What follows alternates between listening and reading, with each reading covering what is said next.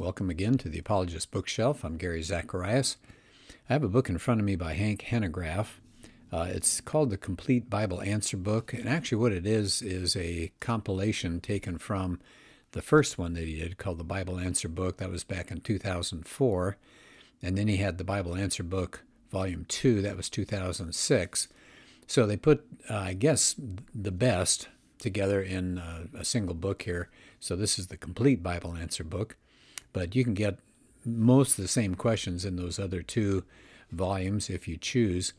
And what Hank does here that I like a lot is he gives short, succinct, well-thought-out answers to a ton of questions. I'm not even sure. Let's see if they have a total of how many questions.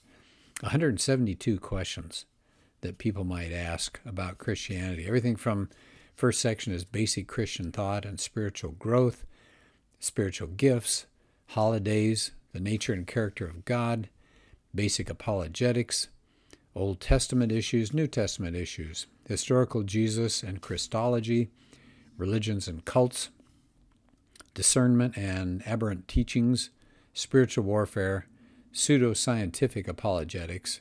That one's a fun one. And then Christianity and science. I just have to touch on that pseudo-scientific apologetics. He does not believe in Bible codes. Have you heard of that? The idea is if you started at some verse, let's say in Genesis, and you count, let's say, every sixth word or every sixth letter, that you put those things together and they create all sorts of special codes, special knowledge. And he says, nope.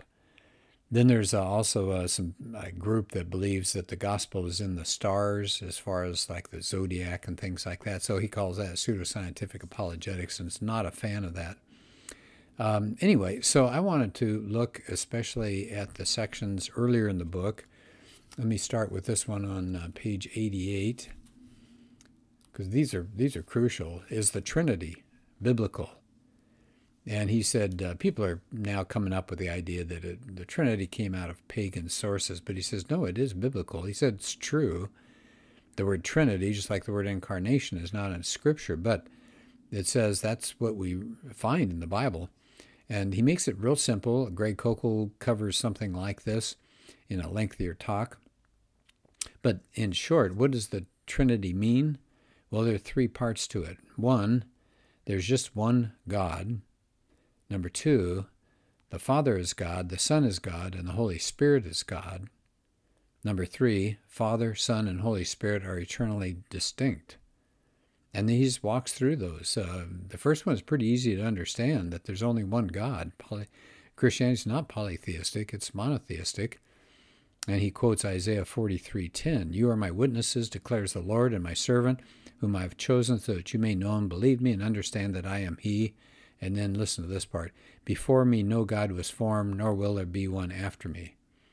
What about the second plank? Well, over and over throughout the Scripture there, the Father and the Son and the Holy Spirit are declared to be fully and completely God. Now, he doesn't spend a lot of time giving you a ton of references. You can get those on your own, but he just touches lightly on these. For example, Paul in 1 Corinthians 8:6 says there is but one God the Father.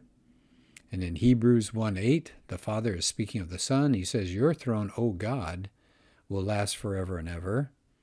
And then in Acts 5:3-4, when Ananias lied to the Holy Spirit, Peter said, "You didn't lie to men, you lied to God." So that makes all three of them God. And the third plank is showing that they're eternally distinct, that the Father and the Son love one another. They speak to each other, so they're separate. And together they send the Holy Spirit. That's in John 15:26.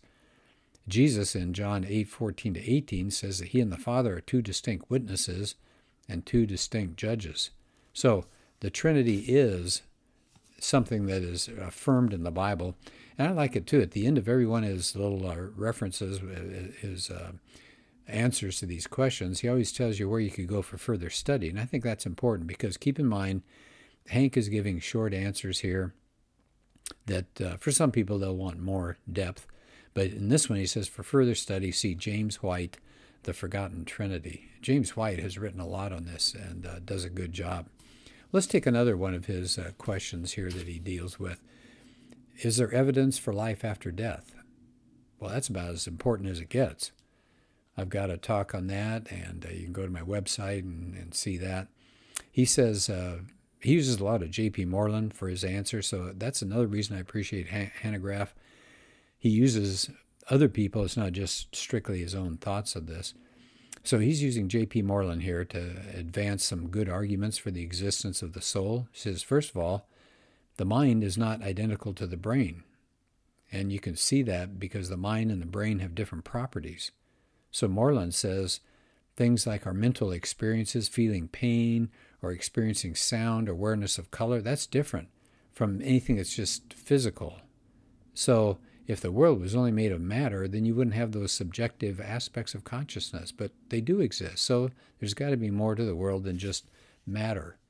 Like color. Take color. It's more than just a mere wavelength of light. It says people experience color in a different way. Okay, here's a second reason to believe life after death. If human beings were merely material, they couldn't be held accountable this year for a crime that they committed some time ago because physical identity changes over time. We're losing particles of us. And Hank claims every 7 years, virtually every part of our anatomy changes, except for part of our neurological system. So the person who's committed a crime in the past is not really the same person. A criminal who tried to use this kind of argument, though, and as a defense wouldn't get very far. I mean, we recognize, don't we, the sameness of the soul that goes on over time. Personal identity keeps up over time. Then a third way to argue this is we have freedom of the will. We know that we're not material robots. I mean, if you're just a material being, you're just a bunch of chemicals sloshing around, then your choices are just a result of brain chemistry and genetic makeup. So you wouldn't have any free decisions. You would be fatalistically determined. And that's profound. So you wouldn't be held morally accountable for your actions. So he says the other proof, of course, would be from the resurrection of Jesus. And that's a whole separate issue. But he said that indicates there's a soul because life is going on after death. All right, let's do another one. Let's go to 146. Here, he's answering the question, does the Bible promote polygamy? Gee, we see it all through the Old Testament, don't we? But he says that was never God's perfect plan. He says, look in Genesis. The ideal pattern is a monogamous marriage, one man, one woman. That's Genesis 2:24. And Jesus and Paul quote that when they talk about the sacredness of monogamous marriage. It's in Matthew 19, 1 Corinthians 6, 1 Corinthians 7. In addition, Hank says the Bible condemns the polygamy of Old Testament kings, if you look in Deuteronomy 17:17. And in the New Testament, what do elders and deacons have to do? They must be the husband of but one wife. So that's the standard there. And then I think maybe the most powerful part is his last comment, that you can see God does not like polygamy because we see over and over again all the strife and the temptations that accompanied the practice. People who are polygamous in the Old Testament don't do very well. Solomon, great example, had all this wisdom and ended up with civil strife and idolatry and all because his wives, as it says in 1 Kings 11, his wives turned his heart after other gods. So it's in the Old Testament, but just because it's mentioned in the Bible doesn't mean it's accepted and appreciated. So this is showing you what's in there, but it doesn't tell you that that's what you ought to do. Somebody, I think it was Tim Keller, said that polygamy and then things like the eldest son always getting everything, primogeniture, that the Bible underscores these kinds of things. For example, the older son, over and over again through Scripture, is not always the one that gets the blessing and gets the good things handed to him. Think of David as a prime example. Okay, so there's that one. Let's go. We've got enough time. Let's do another couple here. Page 159. How could Pharaoh be morally responsible if God hardened his heart? So it says, Apostle Paul says in Romans 9 that God hardened his heart. Well, wait a minute. If God determined to harden his heart, then how is God just in holding Pharaoh morally responsible?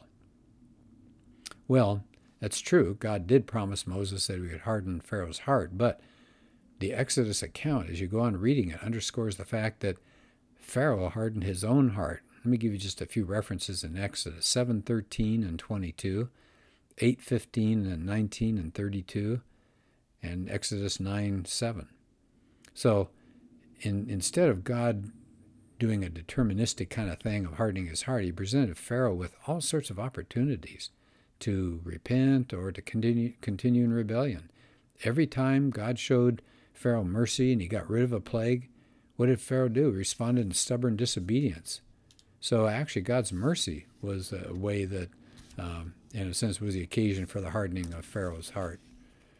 Finally, in dealing with the issue, Hank says, the Apostle Paul begins with a presupposition that God judges all men justly. That's Romans 3:5-8.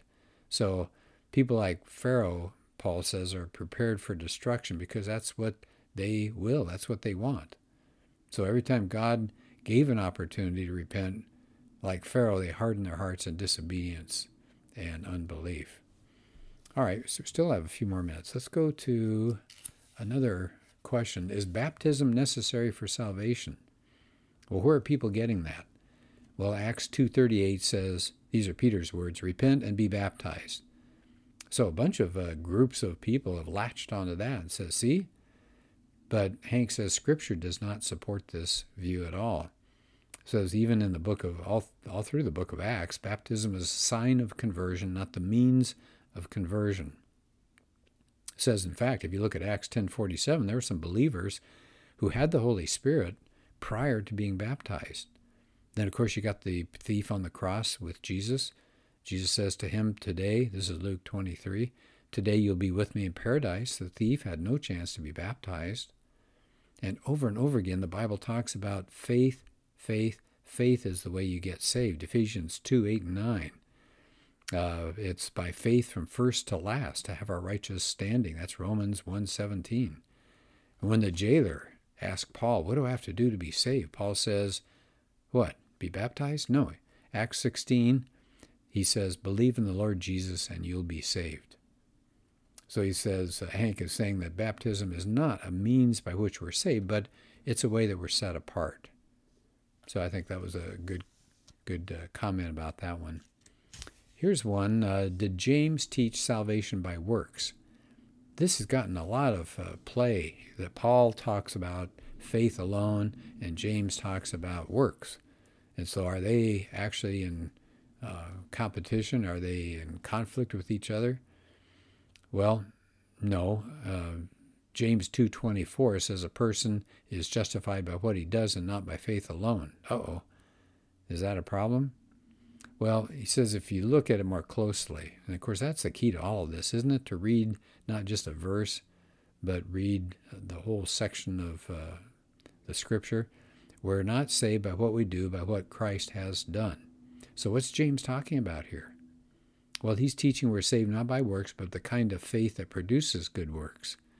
Now, if you look in James 2, here's what he says. What good is it, my brothers, if a man claims to have faith but has no deeds? Can such faith save him? Well, no. And furthermore, when James says a person is not justified by faith alone, he means a person is not justified by just mental assent. So demons believe, don't they? They have mental assent. They certainly believe that there is a God, but they fail to place their hope and trust in him. So it does look like a contrast just on the surface. James says a person is justified by what he does and not by faith alone. Paul says man is justified by faith apart from observing the law. They're in harmony. James is countering that false idea that if you just say your faith, that'll save you. That's not faith. That's a false assertion. That's not a good substitute for a saving faith. And Paul is also countering a fallacious notion that salvation can be earned by observing the law. And as he says, justification is by faith alone, but not by a faith that is alone. That's referencing the reformers there. Well, maybe we'll just do one more, okay? Is that all right? Do women have to be silent in the church? Oh, man. I've done a lot of reading on that because I find that fascinating. After all, what happens? We've got 1 Timothy saying this, I do not permit a woman to teach or to have authority over a man. She must be silent. Well, Paul doesn't really mean to say women always have to be silent, but in that society, women were largely illiterate and unlearned. He says, wait, a woman should learn first, and then she can presume to teach. If he had intended to say women must always be silent, he wouldn't have given women instructions on how to pray or prophesy publicly in church. That's 1 Corinthians 11. So Paul is trying to refute what was going on in that society. We don't know that society very well today. But then there was a matriarchal authoritarianism that the pagans pushed really hard, like in Ephesus, where Timothy was. That was the home of a cult dedicated to a pagan goddess, Artemis. And that thing had a female priesthood. They had dominion, authoritative dominion over male worshipers. So Paul is saying women shouldn't presume undue authority over men. He doesn't elevate women over men, nor men over women, but he's concerned that they be granted equal opportunity to learn and to grow in submission to each other and to God. You see that in 1 Timothy 2:11 and Ephesians 5:21. Well, I hope this gives you an idea of the kinds of things that Hank Hanegraaff covers. There's so many interesting places here. It's almost like eating peanuts. It's hard to, unless you have a peanut allergy. But it's hard not to just keep going. You find one article and you go, oh, that looks interesting. And you look at Hank's answer and then you find something else. So be prepared. If you have this book, you'll spend probably more time than you planned on. But it's called the Complete Bible Answer Book. First one is the Complete Bible, the Bible Answer Book 1. Then there's a Bible Answer Book 2. This is a compilation of both of them. I think you would enjoy it.